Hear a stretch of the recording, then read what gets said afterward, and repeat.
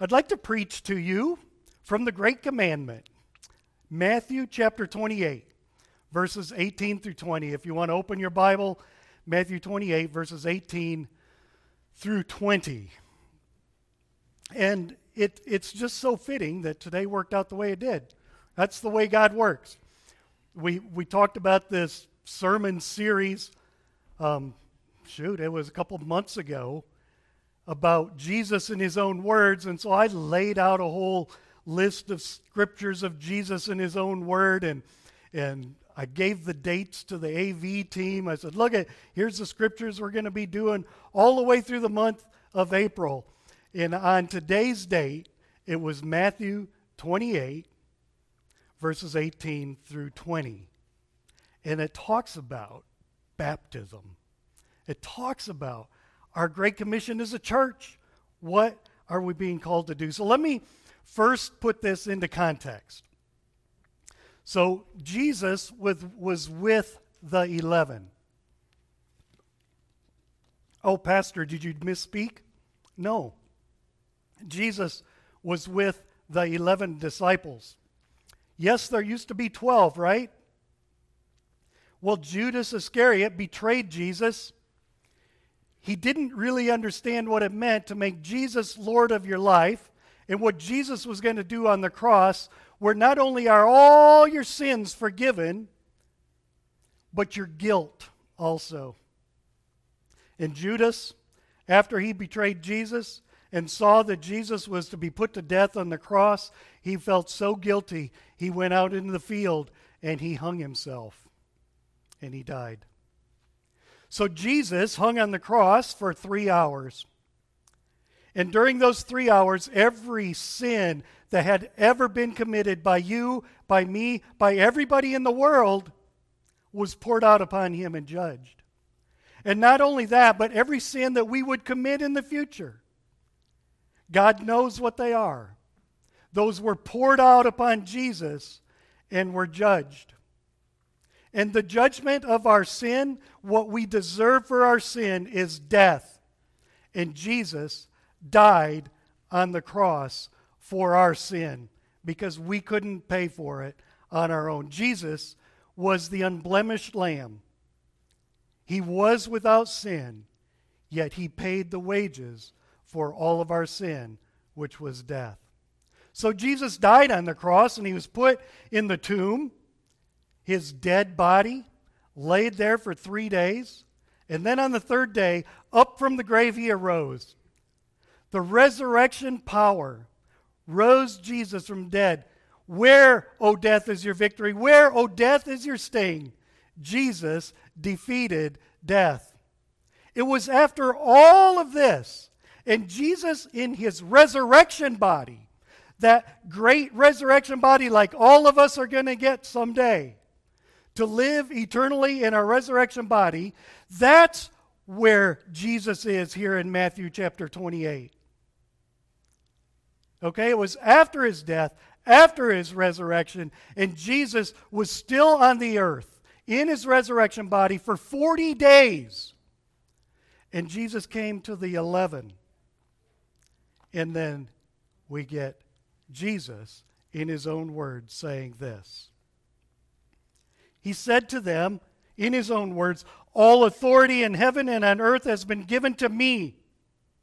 Therefore go and make disciples of all nations, baptizing them in the name of the Father and of the Son and of the Holy Ghost, and teaching them to obey everything that I have commanded you. And surely I will be with you even to the end of the ages. Wow. That's what Jesus said to the 11 disciples. And that's what Jesus says to us today, to the church. Those who are already disciples of Jesus Christ, he is telling us these things. And I want to break it down into the key words here. He starts out by saying, therefore, in verse 19. Therefore. Therefore means you have to go before that to see how to put this in context. So Jesus started out by saying, all authority in heaven and on earth has been given to me. Therefore, he's saying, you are my disciples. You are connected with me. You are joint heirs with me. When I ascend into heaven to sitteth at the right hand of God the Father Almighty, you are there with me. And all authority in heaven and on earth has been given to me, given to you, you as joint heirs. Therefore,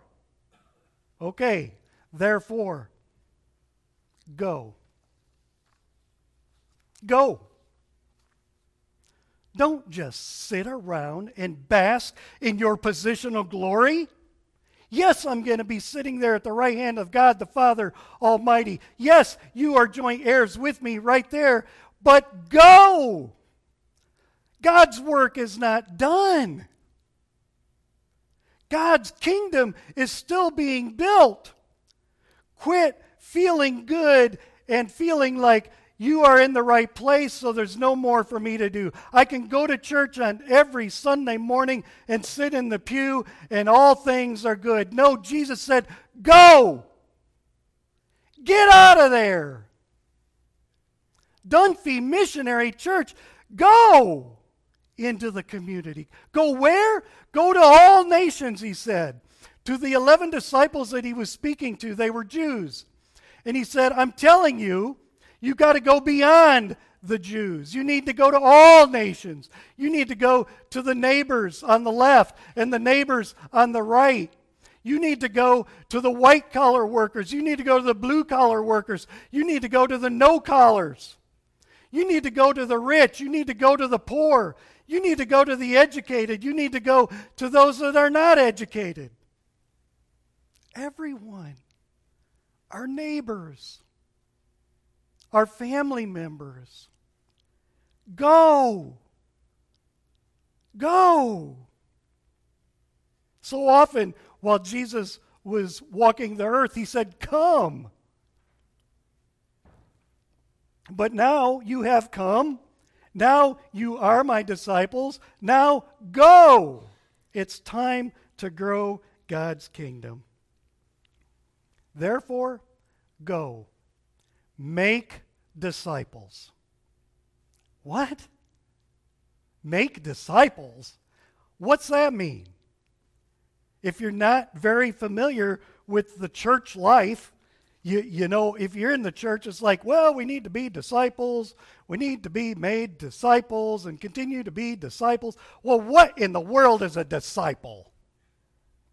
Well, a disciple is a student or a follower of someone or something. So he was talking to his disciples, those that wanted to know more about Jesus, wanted to learn more about Jesus, and wanted to follow Jesus.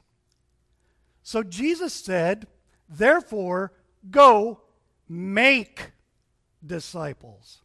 What?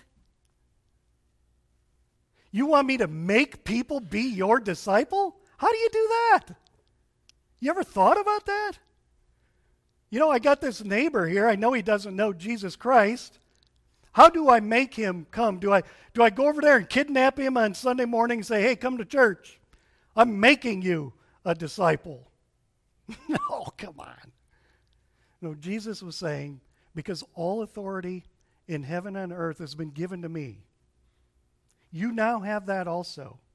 You now need to be like me.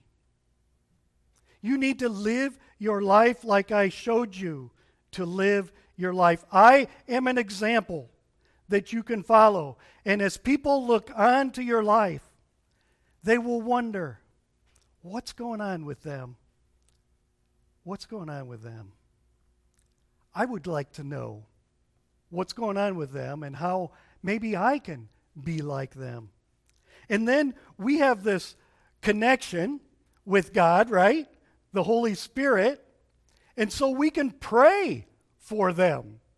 We can make them disciples by asking God's Spirit to prick their soul and cause them to want to be closer to him. And he does that. You know, we are image bearers of God. God said, let us make them in our image. People, all people, are image bearers of God. It's just that some people haven't figured out what that really means. They know that they're missing something because the Holy Spirit keeps pricking them deep down in their soul. They're missing something. They want to have that connection with their Creator, with this image that they are bearing. And as we pray for them, and then we take another step and we become bold, and we take God's word and we open it up and we read it in front of them, oh my goodness. That's not us. That's God speaking to them. Or if we share our story like Les and Dawn just did, they will be able to connect. Yeah, that's my problem. I knew God was always there. I knew I wanted God in front of me, but he's always been off to the side. And God will use that. And that's how we make disciples. That's how we make people want to follow Jesus. How we make people want to know more about him. So thank you, Les and Dawn, for doing that today. So he says, therefore, go, make disciples of all the nations, baptizing them in the name of the Father and of the Son and of the Holy Spirit. You see, baptism stands as a public proclamation to those who accepted Jesus Christ as their Lord and Savior. That's what we are going to celebrate today. That's what we are going to experience today. Baptism also links us with God, even in the Old Testament. It says in 1 Peter chapter 3, verses 20 and 22, that even before the flood, Noah was called to build an ark. And there were 8 people that were allowed to get on that ark and were saved through the water. And Peter says, it's like that. Your baptism is you being saved through the water like those 8 people on Noah's ark. In passages throughout the book of Acts, we learn that people have received Jesus Christ as their Lord and Savior. They've been filled with the Holy Spirit, and then they are baptized. Then they proclaim with their mouth, and then they are baptized. Romans chapter 6, verses 1 through 11. I love that part about how baptism is described to us. So later today, open up Romans chapter 6, verses 1 through 11, and you'll see these key things. Baptism identifies us as believers with Jesus Christ in the way that Jesus died on the cross and was buried and was resurrected.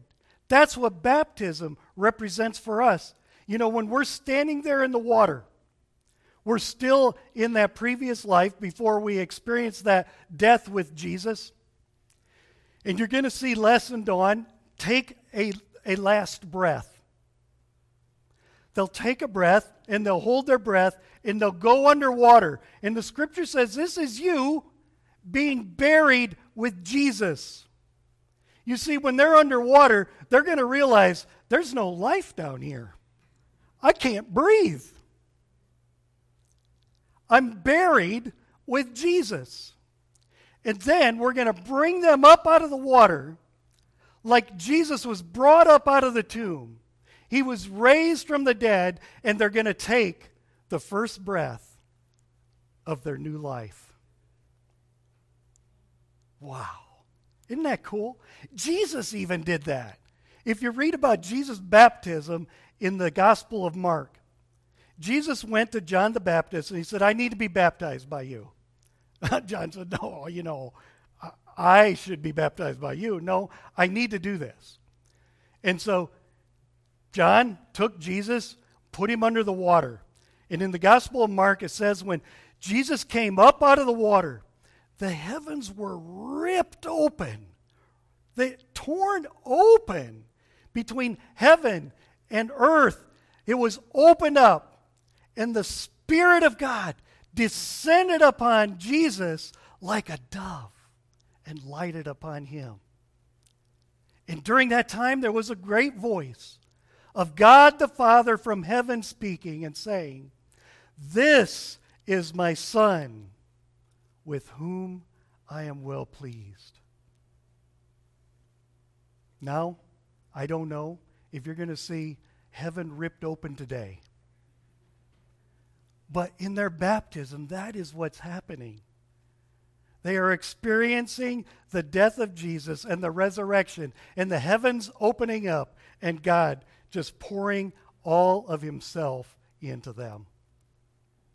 This is where so many churches and so many Christians fail after this point. They say, we did it. We went and we made a disciple, somebody that really wanted to follow Jesus, and we baptized him. You'll see it during revivals all the time. People are baptized, and that's the end. No, Jesus was still talking. He said, and teach them. Teach them everything that I have commanded you. Everything that I have commanded you. Teach them what's in my word. Teach them. Dawn said it. I just don't know if I really understand what's in Scripture, so I'm shy to come and ask, but I'm learning. We're doing the right thing if that's the type of testimony we get. We need to walk alongside everybody, and especially those that are baptizing in the name of the Father and of the Son and of the Holy Ghost. And we need to help to teach them everything that Jesus commanded us. So he was telling the disciples, you need to behave the way I told you to behave. And you need to help them behave. That's why during the covenant of membership, it's between the new members and the church. We're saying, we will walk with you. We will help you because we've been there and we're still there. We're still fallen. But we can lift each other up and we can share with one another, and we will teach you everything that Jesus has commanded. It's a great time for the church to be transparent. To be transparent with one another in leadership and congregation with one another. It's a great time to get small groups together and just share with one another. Have testimonies that's going on each week. Each week in your life, where was Jesus teaching you something this week? And sharing that with one another. Wow. God, thank you for calling us to do that. And then in the last part of verse 20, Jesus said, surely I will be with you to the very end of the age. You know, as Jesus ascended into heaven to sitteth at the right hand of God the Father Almighty, he will again descend from heaven. He says, on that last day, the day of judgment, I will be with you. He will come again in the clouds of glory. Every eye will see and every ear will hear. His return will be no secret. Everybody will know. Both the believer and the unbeliever will see Jesus coming in his glory. Amen? Praise God. Let's pray. Most gracious Heavenly Father, we thank you for these challenging words that Jesus ended with in the Gospel of Matthew. We thank you for calling us to be disciples and calling us to go, therefore, and make disciples of all nations and baptizing them. We call you to be with us here today as we baptize Les and Dawn. Father, just help us to feel, at least in our soul, the opening of heaven and earth and feeling the presence of your Holy Spirit here today. Thank you, Lord Jesus, for everything you've done for us. Thank you for calling us to be your church. In Jesus' name, amen.